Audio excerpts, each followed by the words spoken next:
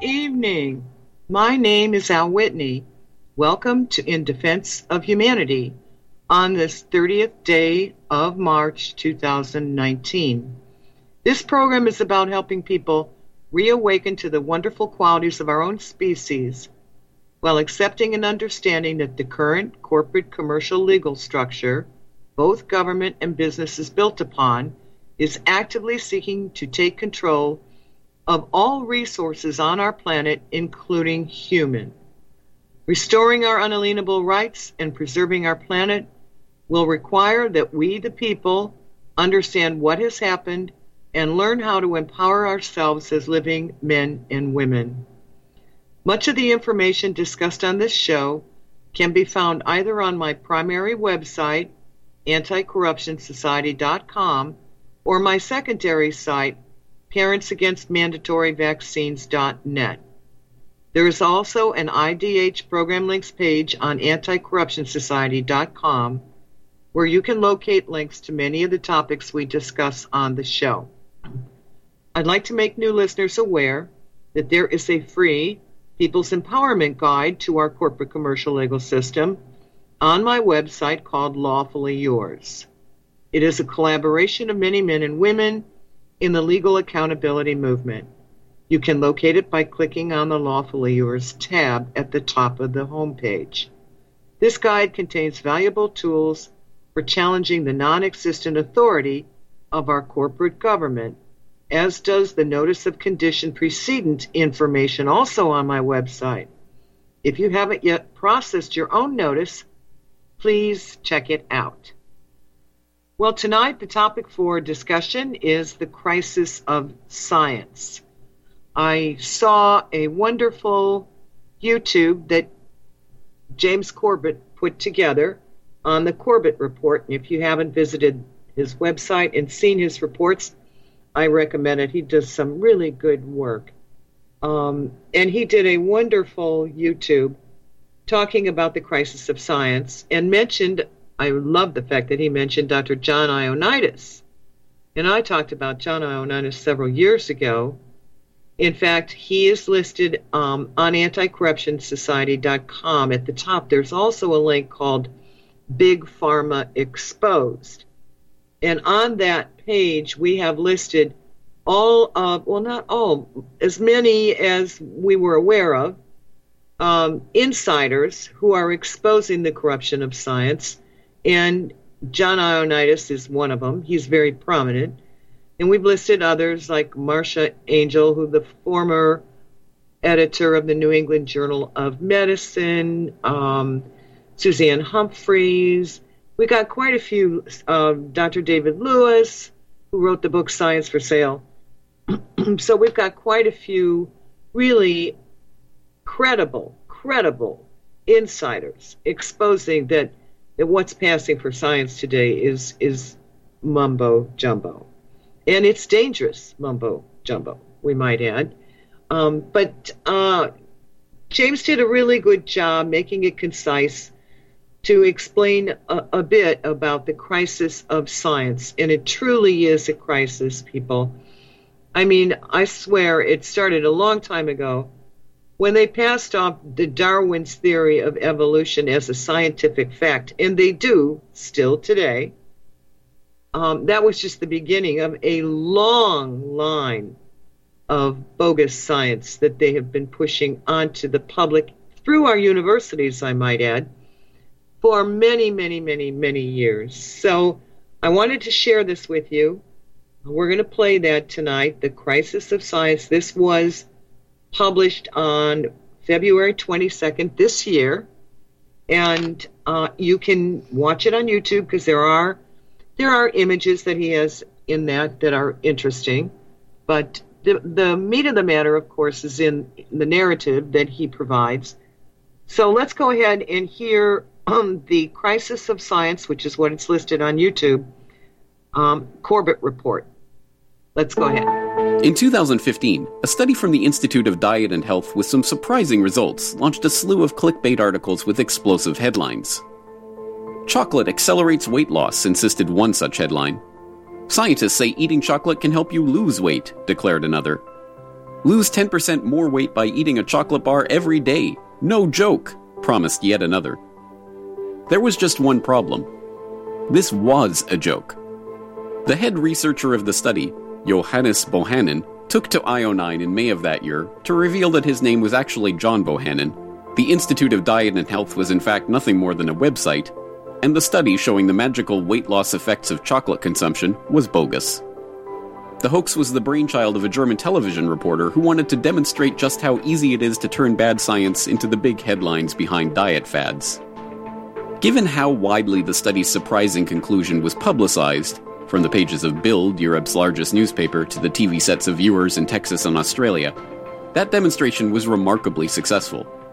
But although it's tempting to write this story off as a demonstration about gullible journalists and the scientific illiteracy of the press, the hoax serves as a window into a much larger, much more troubling story.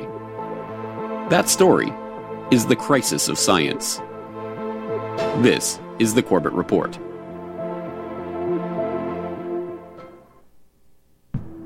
What makes the chocolate weight loss study so revealing isn't that it was completely fake. It's that in an important sense, it wasn't fake. Bohannon really did conduct a weight loss study, and the data really does support the conclusion that subjects who ate chocolate on a low-carb diet lose weight faster than those on a non-chocolate diet. In fact, the chocolate dieters even had better cholesterol readings. The trick was all in how the data was interpreted and reported. As Bohannon explained in his post-hoax confession, "Here's a dirty little science secret. If you measure a large number of things about a small number of people, you are almost guaranteed to get a statistically significant result. Our study included 18 different measurements: weight, cholesterol, sodium, blood protein levels, sleep quality, well-being, etc., from 15 people. One subject was dropped. That study design is a recipe for false positives." You see, finding a statistically significant result sounds impressive and helps scientists to get their paper published in high-impact journals. But statistical significance is in fact easy to fake. If, like Bohannon, you use a small sample size and measure for 18 different variables, it's almost impossible not to find some statistically significant result. Scientists know this, and the process of sifting through data to find statistically significant, but ultimately meaningless results, is so common that it has its own name: p-hacking, or data dredging. But p-hacking only scrapes the surface of the problem.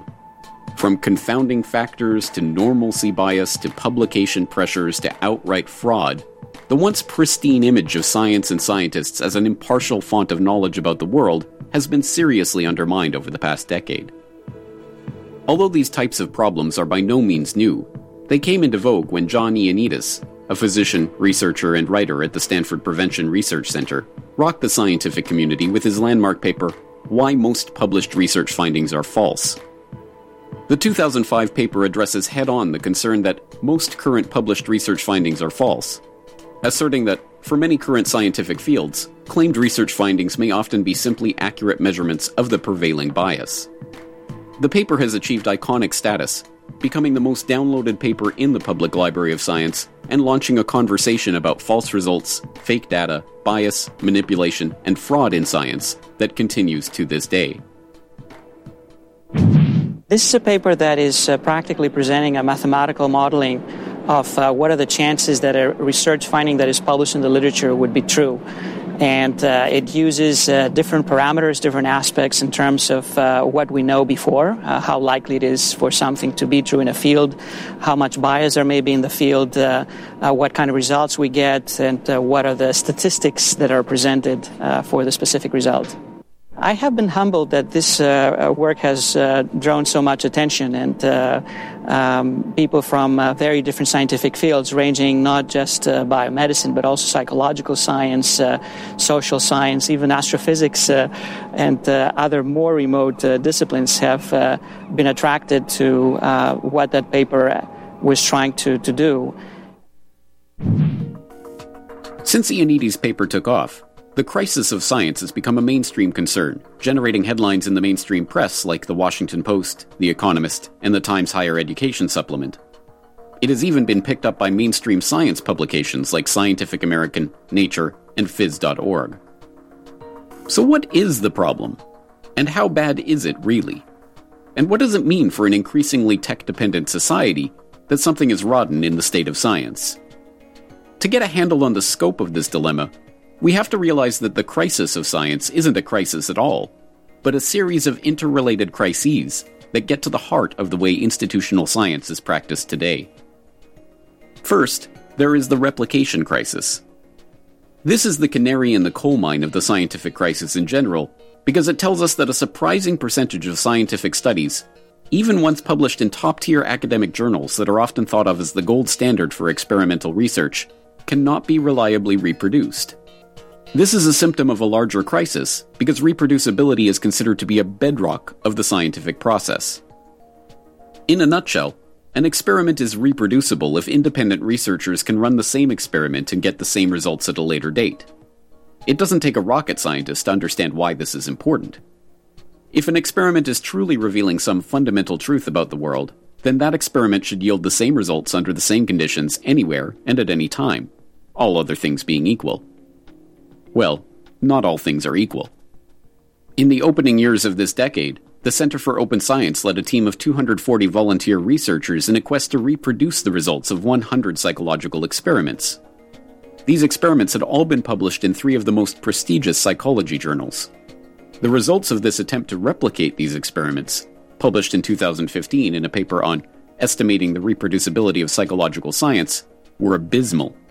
Only 39 of the experimental results could be reproduced. Worse yet, for those who would defend institutional science from its critics, these results are not confined to the realm of psychology. In 2011, Nature published a paper showing that researchers were only able to reproduce between 20 and 25% of 67 published preclinical drug studies. They published another paper the next year with an even worse result. Researchers could only reproduce 6 of a total of 53 landmark cancer studies. That's a reproducibility rate of 11%.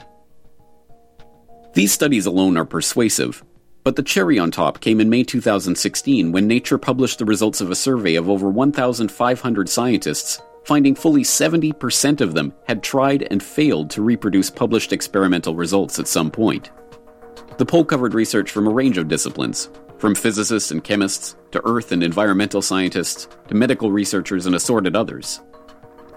So why is there such a widespread inability to reproduce experimental results?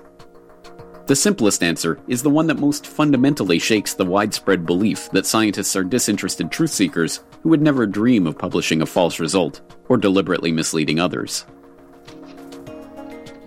Survey sheds light on crisis rocking research. More than 70% of researchers have tried and failed to reproduce another scientist's experiments, and more than half have failed to reproduce their own experiments.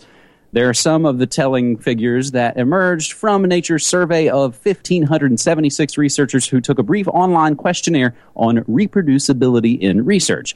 The data reveals sometimes contradictory attitudes towards reproducibility, although 52% of those surveyed agree that there is a significant crisis of reproducibility. Less than 31% think that failure to reproduce published results means that the result is probably wrong, and most say that they still trust the published literature. Data on how much of the scientific literature is reproducible are rare and generally bleak. The best-known analyses from psychology and cancer biology found rates of 40% and 10%, respectively. So the headline of this article, James, that we grabbed from our buddy Doug at Blacklisted News, 40% of scientists admit fraud always or often contributes to irreproducible research. In fact, the data shows that the crisis of fraud in scientific circles is even worse than scientists will admit. A study published in 2012 found that fraud or suspected fraud was responsible for 43% of scientific paper retractions, by far the single leading cause of retraction. The study demonstrated a 1,000% increase in reported scientific fraud since 1975. Together with duplicate publication and plagiarism, misconduct of one form or another accounted for 2/3 of all retractions. So much for scientists as disinterested truth-tellers. Indeed, instances of scientific fraud are cropping up more and more in the headlines these days. Last year, Kohei Yamamizu of the Center for iPS Cell Research and Application was found to have completely fabricated the data for his 2017 paper in the journal Stem Cell Reports. And earlier this year, it was found that Yamamizu's data fabrication was more extensive than previously thought, with a paper from 2012 also being retracted due to doubtful data. Another Japanese researcher, Haruko Obokata, was found to have manipulated images to get her landmark study on stem cell creation published in Nature. The study was retracted, and one of Obokata's co-authors committed suicide when the fraud was discovered. Similar stories of fraud behind retracted stem cell papers, molecular-scale transistor breakthroughs, psychological studies, and a host of other research calls into question the very foundations of the modern system of peer-reviewed, reproducible science, which is supposed to mitigate fraudulent activity by carefully checking and, where appropriate, repeating important research.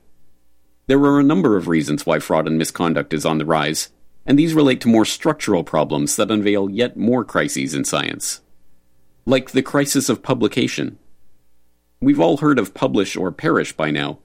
It means that only researchers who have a steady flow of published papers to their name are considered for the plush positions in modern-day academia. This pressure isn't some abstract or unstated force. It is direct and explicit. Until recently, the medical department at London's Imperial College told researchers that their target was to publish 3 papers per annum, including one in a prestigious journal with an impact factor of at least 5. Similar guidelines and quotas are enacted in departments throughout academia. And so, like any quota-based system, people will find a way to cheat their way to the goal. Some attach their names to work they have little to do with. Others publish in pay-to-play journals that will publish anything for a small fee. And others simply fudge their data until they get a result that will grab headlines and earn a spot in a high-profile journal. It's easy to see how fraudulent or irreproducible data results from this pressure. The pressure to publish, in turn, puts pressure on researchers to produce data that will be new and unexpected. A study finding that drinking 5 cups of coffee a day increases your chance of urinary tract cancer, or decreases your chance of stroke, is infinitely more interesting, and thus publishable, than a study finding mixed results or no discernible effect. So studies finding a surprising result, or ones that can be manipulated into showing surprising results, will be published, and those with negative results will not. This makes it much harder for future scientists to get an accurate assessment of the state of research in any given field, since untold numbers of experiments with negative results never get published, and thus never see the light of day. But the pressure to publish in high-impact, peer-reviewed journals itself raises the specter of another crisis, the crisis of peer review. The peer review process is designed as a check against fraud, sloppy research, and other problems that arise when journal editors are determining whether to publish a paper. In theory, the editor of the journal passes the paper to another researcher in the same field, who can then check that the research is factual, relevant, novel, and sufficient for publication. In practice, the process is never quite so straightforward. The peer review system is in fact rife with abuse, but few cases are as flagrant as that of Hyung-In Moon. Moon was a medicinal plant researcher at Dongguk University in Gyeongju, South Korea, who aroused suspicions by the ease with which his papers were reviewed. Most researchers are too busy to review other papers at all, but the editor of the Journal of Enzyme Inhibition and Medicinal Chemistry noticed that the reviewers for Moon's papers were not only always available, but that they usually submitted their review notes within 24 hours. When confronted by the editor about this suspiciously quick work, Moon admitted that he had written most of the reviews himself. He had simply gamed the system, where most journals ask researchers to submit names of potential reviewers for their papers, by creating fake names and email addresses, and then submitting reviews of his own work. Beyond the incentivization of fraud and opportunities for gaming the system, however, the peer review process has other, more structural problems. In certain specialized fields, there are only a handful of scientists qualified to review new research in the discipline, meaning that this clique effectively forms a team of gatekeepers over an entire branch of science. They often know each other personally, meaning any new research they conduct is certain to be reviewed by one of their close associates, or their direct rivals.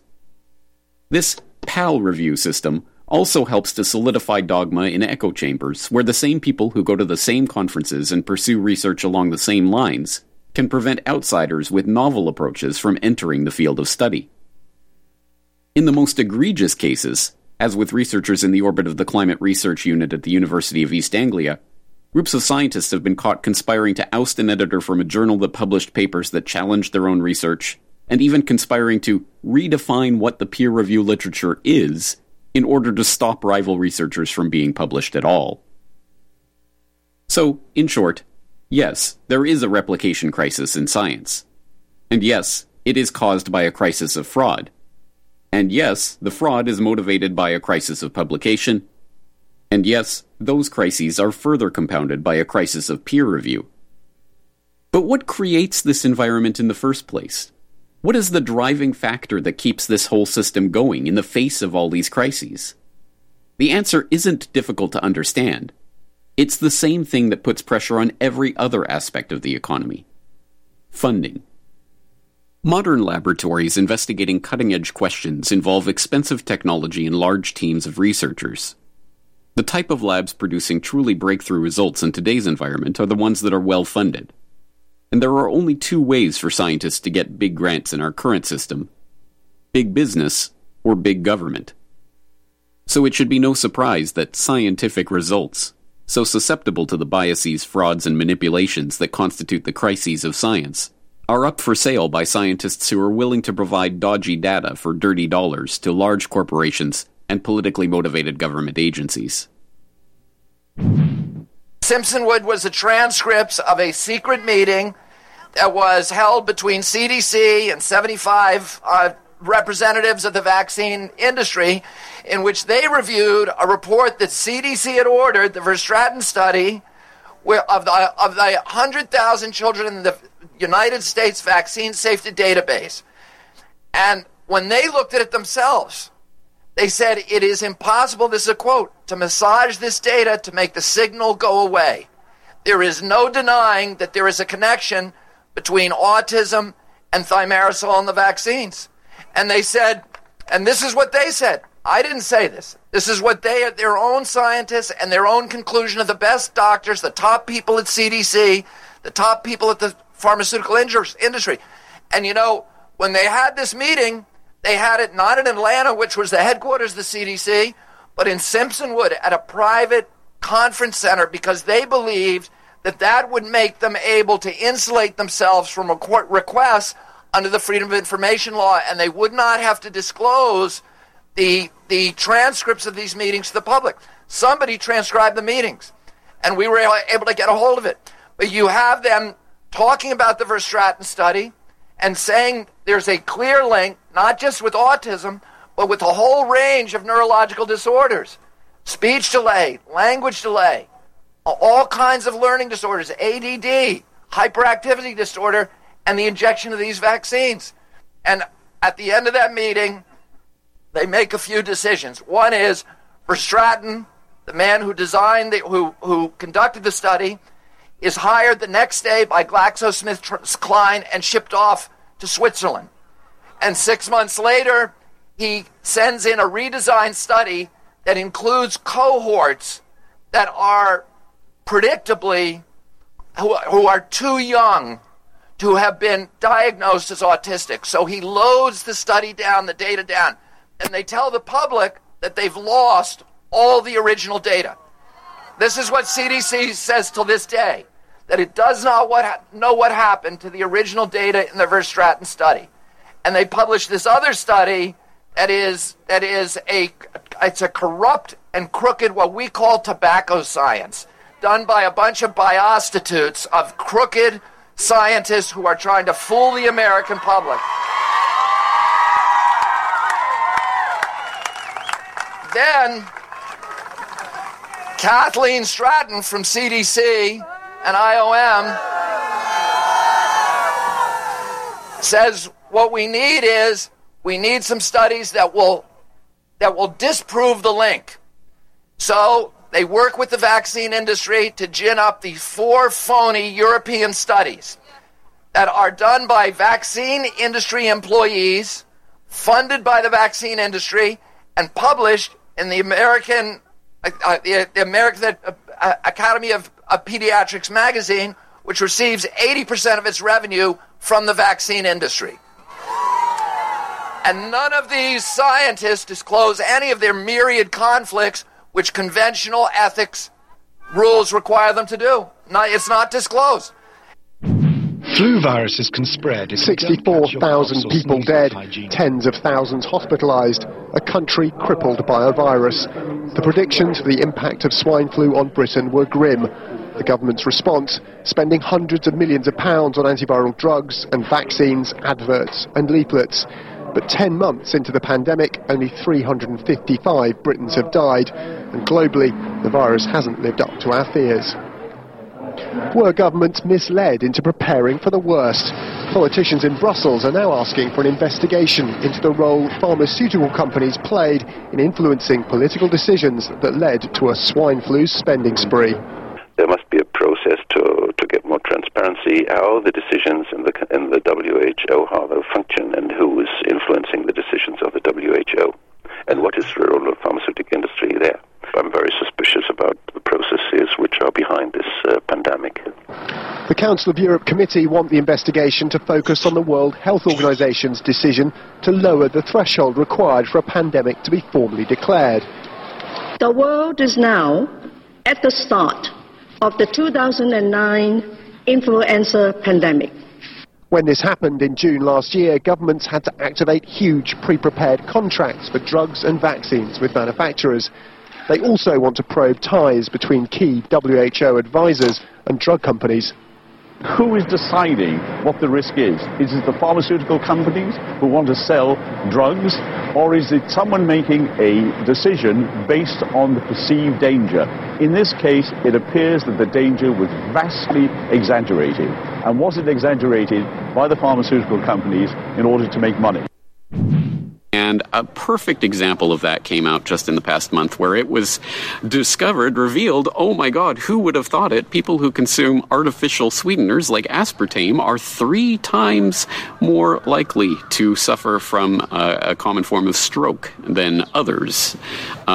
Who would have thought it, except everyone who's been warning about aspartame for decades and decades. And if you want to know more about aspartame and how it got approved in the first place, you can go back and listen to my earlier podcast on Meet Donald Rumsfeld, where we talked about his role in getting aspartame approved for human consumption in the first place. But yes, now decades later, they come out with a study that shows, well, guys, we had no idea, but guess what? It does apparently cause strokes.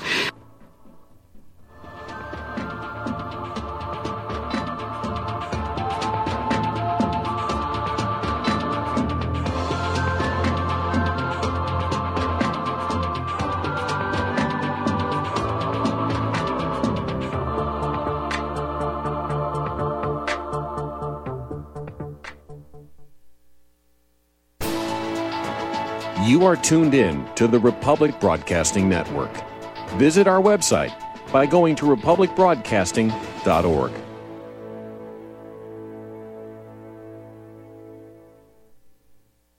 Don't regret growing old. It's a privilege denied to many. Heart disease is taking our youth from us. Young people in their 30s, 40s, 50s, and beyond are dying needlessly. One of the hardest messages I've ever had to deliver is to convince people that something natural like Extendivite should be taken as a preventative measure. I'm sure you heard an ounce of prevention is worth a pound of cure. Extendivite is that ounce. Take Extendivite for 1 year and see what your doctor has to say and how much better you feel. Herbs take time to address the problem. It took years of life to have a problem. Give Extendivite 1 year to fix a problem. Don't wait until it's too late. Call 1-877-928-8822 or visit heartdrop.com or visit us on Amazon. Extend your life with Extendovite.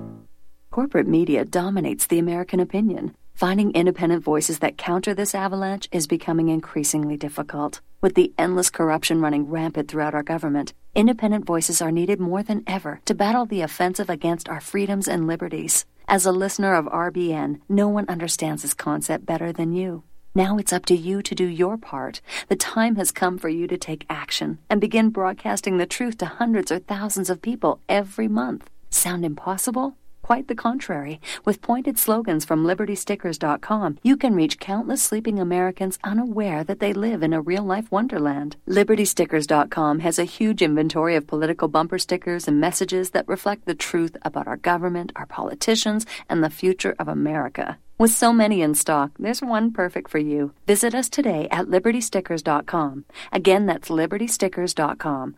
Do your part. Your voice is important. Let it be heard.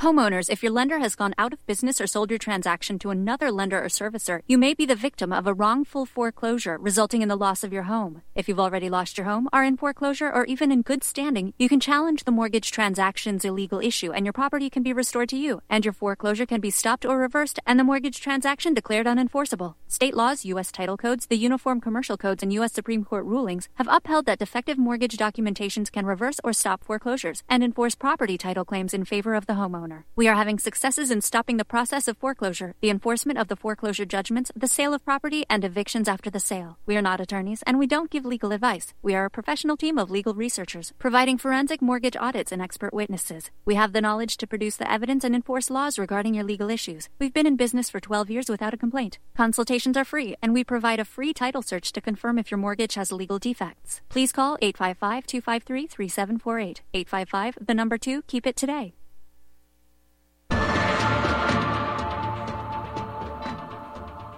And this is particularly galling, I suppose, because if you go back even a couple of years ago, the paper of record, the old gray lady, the New York Times, and every other publication, to be fair, that ever tried to address this would always talk about sweeteners as being better than sugar for you, better for you. And they would point to a handful of studies, the same studies every time, including, just as one example, this 2007 study, it was a peer review study through various different studies that had been published. And this was done by a panel of experts, as it was said at the time, and it was cited in all of these different reports by the New York Times and others as showing that aspartame was even safer than sugar and blah, blah, blah. And when you actually looked at the study itself, you found that, lo and behold, the panel of experts was put together by something called the Burdock Group, which was a consulting firm that worked for the food industry, amongst others, and was, in that particular instance, hired by Ajinomoto, who people might know as a producer of aspartame. So yes, you have the aspartame manufacturers hiring consultants to put together panels of scientific experts that then come out with the conclusion that yes, aspartame is sweet as honey, but good for you, like breathing oxygen. It's just so wonderful. Oh, it's like manna from heaven. And lo and behold, they were lying. Who would have thought it? Who would have imagined that the scientific process could be so thoroughly corrupted? Sadly, there is no lack of examples of how commercial interests have skewed research in a range of disciplines. In some cases, inconvenient data is simply hidden from the public. This is what happened with Project 259, a feeding experiment in which lab rats were separated into two groups. One was given a high-sugar diet, and the other was given a so-called basic PRM diet of cereal meals, soybean meals, whitefish meal, and dried yeast. The results were astounding. Not only did the study provide the first experimental evidence that sugar and starch are actually metabolized differently, but it also found that sucrose may have a role in the pathogenesis of bladder cancer. But Project 259 was being funded by something called the Sugar Research Foundation, which has organizational ties to the Trade Association of the U.S. sugar industry. As a result, the study was shelved, the results were kept from the public, and it took 51 years for the experiment to be dug up by researchers and published. But this was too late for the generation of victims that the sugar conspiracy created, raised on a low-fat, high-sugar diet that is now known to be toxic. In other cases, industry secretly sponsors and even covertly promotes questionable research that bolsters claims to their product safety. This is the case with Johnson & Johnson, which was facing a potential scandal over revelations that its baby powder contained asbestos. They hired an Italian physician to conduct a study on the health of talc miners in the Italian Alps, and even told him what the study should find. Data that would show that the incidence of cancer in these subjects is no different from that of the Italian population or the rural control group. When the physician came back with the data as instructed, J&J were unhappy with the form and style of the study's write-up, so they handed it to a scientific ghostwriter to prepare it for publication. The ghostwritten paper was then published in the Journal of Occupational and Environmental Medicine, and the research was cited by a review article in the British Journal of Industrial Medicine later that year, which concluded that there is no evidence suggesting that the normal use of cosmetic talc poses a health hazard. That review article was written by Gavin Hilditch-Smith, the Johnson & Johnson physician executive who had commissioned the Italian study, dictated its findings, and sent it out for ghostwriting. Dr. Hilditch-Smith failed to disclose this conflict in his review article, however. The list of such egregious abuses of scientific institutions and processes is seemingly endless, with more stories surfacing on a weekly basis. Websites like Retraction Watch attempt to document fraud and misconduct in science as it is revealed, but stories about the corporate hand behind key research studies, or conspiracies to cover up inconvenient research, are reported in a haphazard fashion and generally receive little traction with the public. But these are not new issues. There have been those warning us about the dangerous confluence of money, government power, and science since the birth of the modern era. Today, the solitary inventor, tinkering in his shop, has been overshadowed by task forces of scientists in laboratories and testing fields. In the same fashion, the Free University, historically the fountainhead of free ideas and scientific discovery, has experienced a revolution in the conduct of research. Partly because of the huge costs involved, a government contract becomes virtually a substitute for intellectual curiosity. For every old blackboard, there are now hundreds of new electronic computers.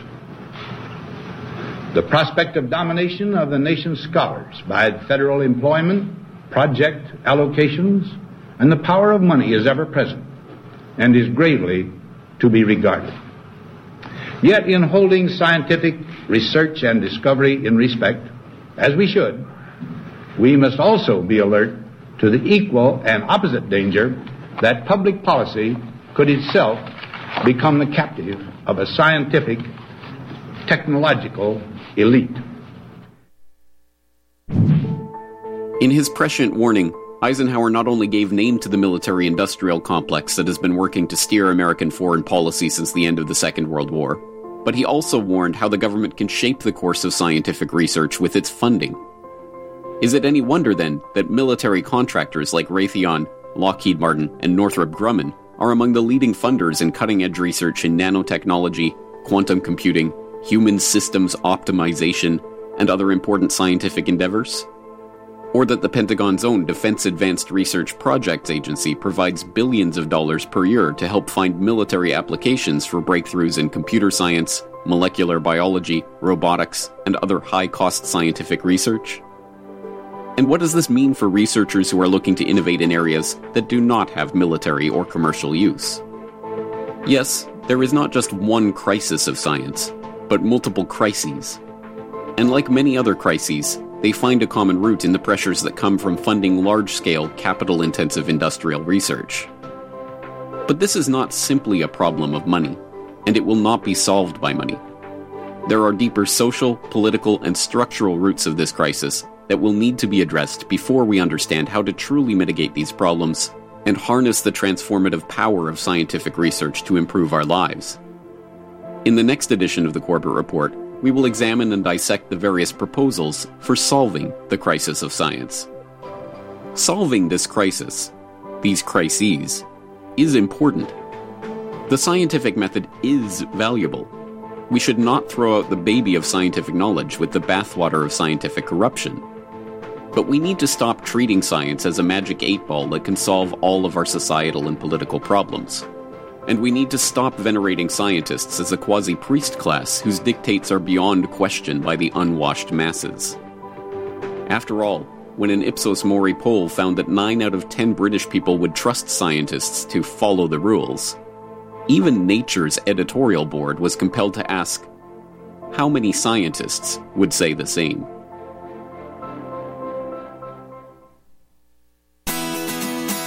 The Corbett Report is brought to you by... Okay. I think he did an excellent job. He talks about the next segment, and the one you just heard, The Crisis of Science, was released February 22nd, 2019. A month later, exactly, he came out with the next sequel. And for those who are interested, that is equally as interesting. It's called Solutions, Open Science. And he released that on March 22nd, 2019. So I can recommend that one as well. The idea is, of course, like open source, open science. And it's really quite interesting, and it's amazing what they can do when they all collaborate. And it's not about just the small group of elite scientists working for either the government or big pharma. It's about people who are just honestly seeking the truth. It's a wonderful segment, so I recommend it. Corbett Report, Solutions, Open Science. Well, I thought he brought up a lot of good stuff, a lot of stuff I have run into. He talked about how when they do studies, some of the studies that don't meet their expectations just simply disappear. And we did a show covering an organization called alltrials.net that was started several years ago, and I believe one of the founding fathers of that was a physician by the name of Ben Goldacre.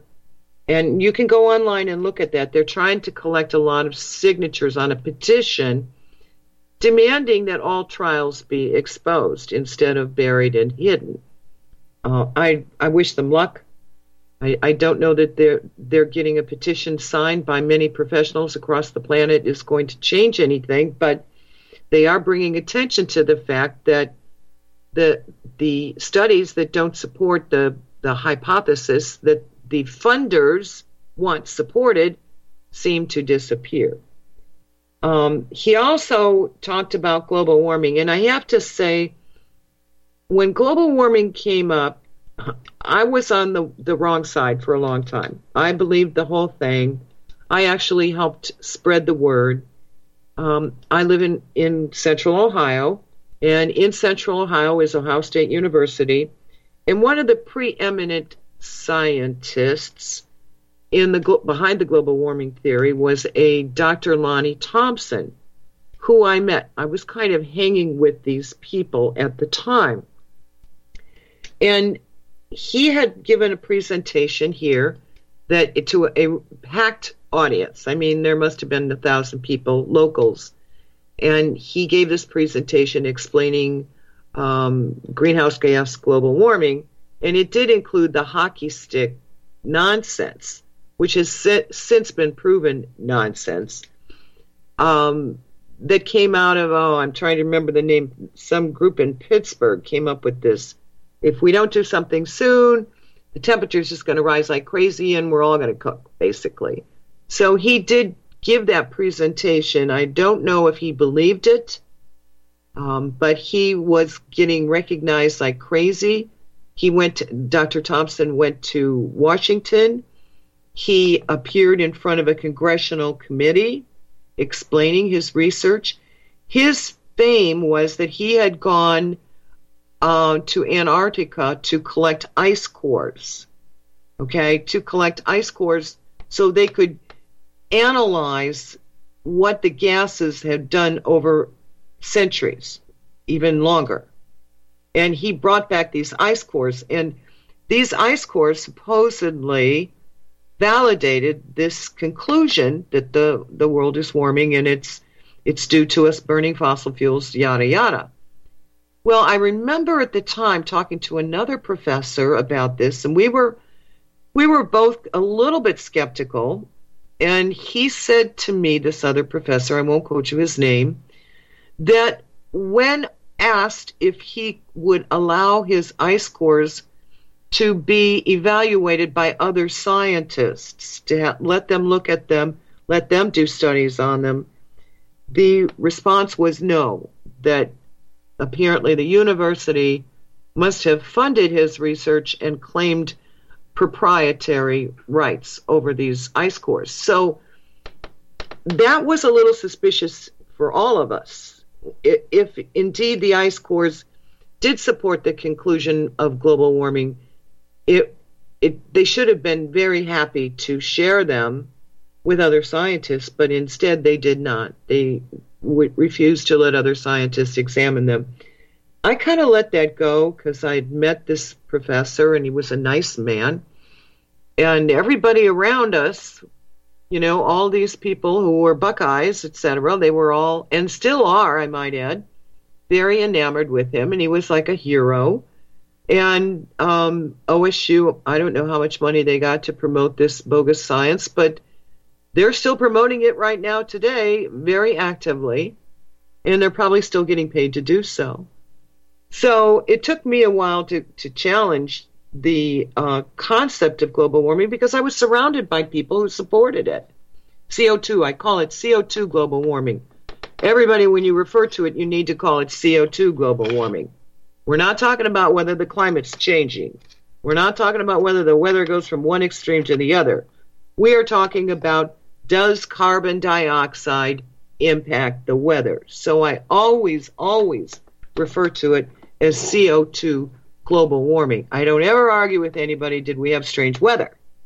I continue to argue with people, there is no proof that carbon dioxide is a pollutant and is causing extreme weather. There's none. So the way I came to that conclusion was someone suggested I watch The Great Global Warming Swindle. And at the time, I was leaning towards believing the global warming theory. So, but I was still open. You know, in my life, I have pursued things and found out later that I didn't have all the information and had to change my mind. So I have managed to try to keep an open mind just because experience has shown me that I don't always have all the facts when I make a decision or come to a conclusion. And it never hurts if the conclusion is a good one and I'm on the right track. Additional information won't necessarily cause a problem. If it does, then I have to rethink my position. I'm hoping that RBN listeners are the same way. In other words, we all need to be the same way, especially because we have a crisis of science. We've got science that's bogus everywhere. So if we're going to make any conclusions on how to live our life or what to support or what to advance, what to climb on board and help spread the word, we better get our facts right, or we'll be spreading the wrong word, causing more harm than good. That's what I concluded.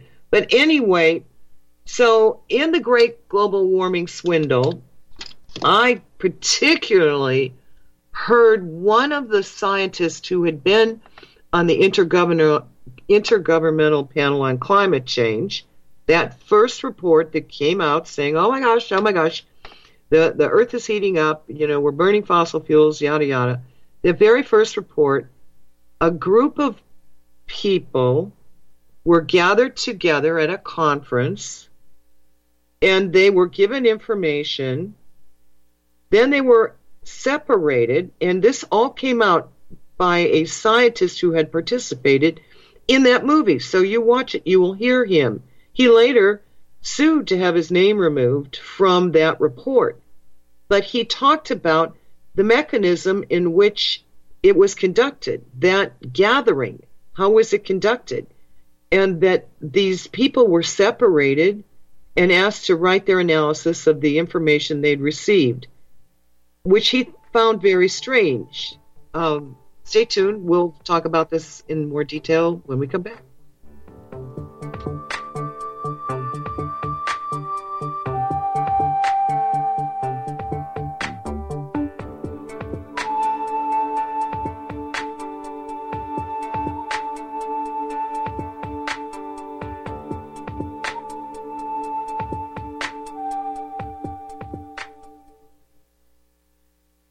Tired of being lied to by mass media? It's growing more and more apparent today that news is received less and less through standard media outlets. Even with a growing audience every day, RBN is beginning to direct more efforts into social media. Social media and the use of the internet is fast becoming the primary source of people for news, regardless of demographic. RBN has set out to provide some of the best news on the internet through republicbroadcasting.org, and also has begun to use the tools to our advantage by way of social media. Republic Broadcasting is now operating a Facebook page to function as yet another avenue to have our collective voice reach new audiences across not only America, but across the globe as well.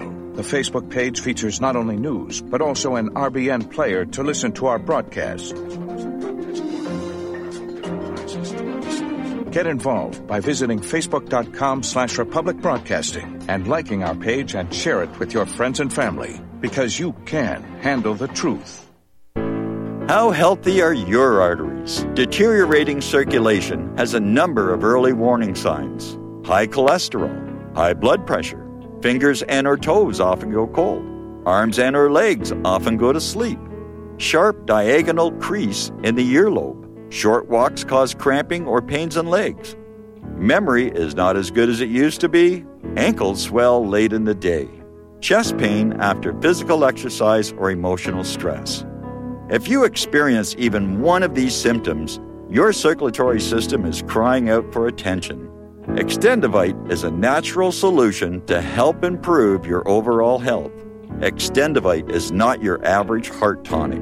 To order, call 1-877-928-8822 or visit heartdrop.com or find us on Amazon. Extend your life with Extendovite. Without the right accessories, any guy can be off the mark. Whether you've invested thousands in your arsenal or you own a single trusted firearm, a visit to AROutfitting.com is in order. It's one of the finest online selections of tactical optics and AR parts and add-ons, like EOTech, quick target acquisition with no peripheral loss. Browse the full range of Nikon scopes and binoculars.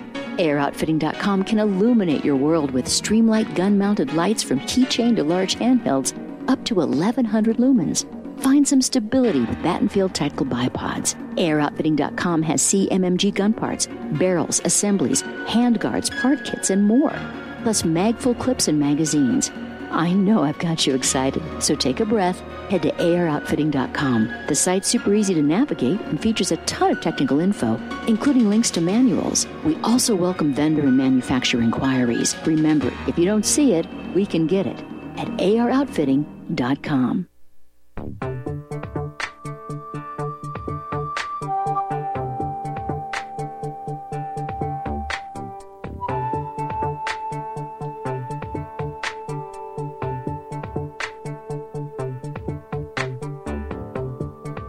Okay, welcome back. So we were talking about how they arrived at the scientific conclusion that global warming is real. And again, I recommend the documentary, which I think you can see online, The Great Global Warming Swindle, because this guy revealed that they were intentionally kept apart. His name was included, this scientist, although he was not allowed to see the final conclusion before he left. So he didn't get to see what the final conclusion was till after the report was distributed. And he didn't agree with the conclusion. That's why he said, please take my name off the report. They wouldn't do it because he was one of the honored scientists they needed to make that legitimate, and he had to sue to have his name removed. So who was that involved in that gathering that created what they were then referring to as a scientific consensus? Now, I had heard that word from Michael Crichton when he was in a debate. He and Dr. Tim Ball, and I believe there was another gentleman, managed to have a debate that was recorded, and I saw it online, maybe you can still see it online, against the people who were the programmers for the entire concept of the prediction that the world was going to get hot, the earth was going to get hot, there would be droughts, terrible weather. These programmers were debating Michael Crichton and Dr. Tim Ball about climate change, or about global warming. And I remember distinctly Michael Crichton used the term consensus. And his point was, science is not a consensus. Science is a series of methods to support a theory that's replicable. Consensus is not science. It is not about, do we all agree? Whoever's in the room, if we all agree, well, then it must be true. Well, when I was involved with this, I also met a gentleman who came over here to give a lecture who was present at that first meeting that precipitated the Intergovernmental Panel on Climate Change report, the very first one. And you know what he did for a living? He sold solar panels. So I remember at the time thinking, well, if this is a scientific conclusion, why in the name of Hannah do they have a solar panel salesman participating? Why are they calling this consensus science? So I started to investigate. I smelled a rat, and most of you would as well. Solar panel salesmen are not responsible for predicting the climate for the planet over the next 100 years. They don't have any scientific expertise. They just know how to make solar panels. Not at all the same thing as a climatologist, okay? So when I start looking into this consensus science, and that's an important word, consensus. When they use the word consensus, you know for a fact it's not science. And I'll explain why.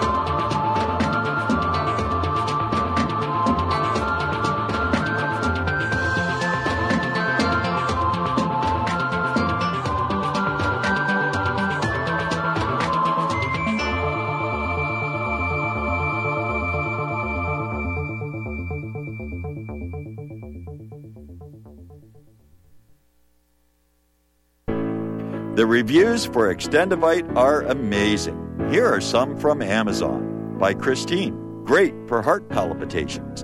By Anne, before I started using this product, every afternoon my ankles and my hands would be swollen. That doesn't happen anymore. So if that part of their advertising is true, I have to assume that the rest of it is also. Not to mention that when I had my yearly blood test, only a few weeks after beginning to use this product, my cholesterol had dropped over 30 points. I'm going to continue to take it. By Croc, I love this product. It really works. By Brad, works great, thank you. Tell us your story. Get your Extendivite today. To order, call 1-877-928-8822. That's 1-877-928-8822 or visit heartdrop.com.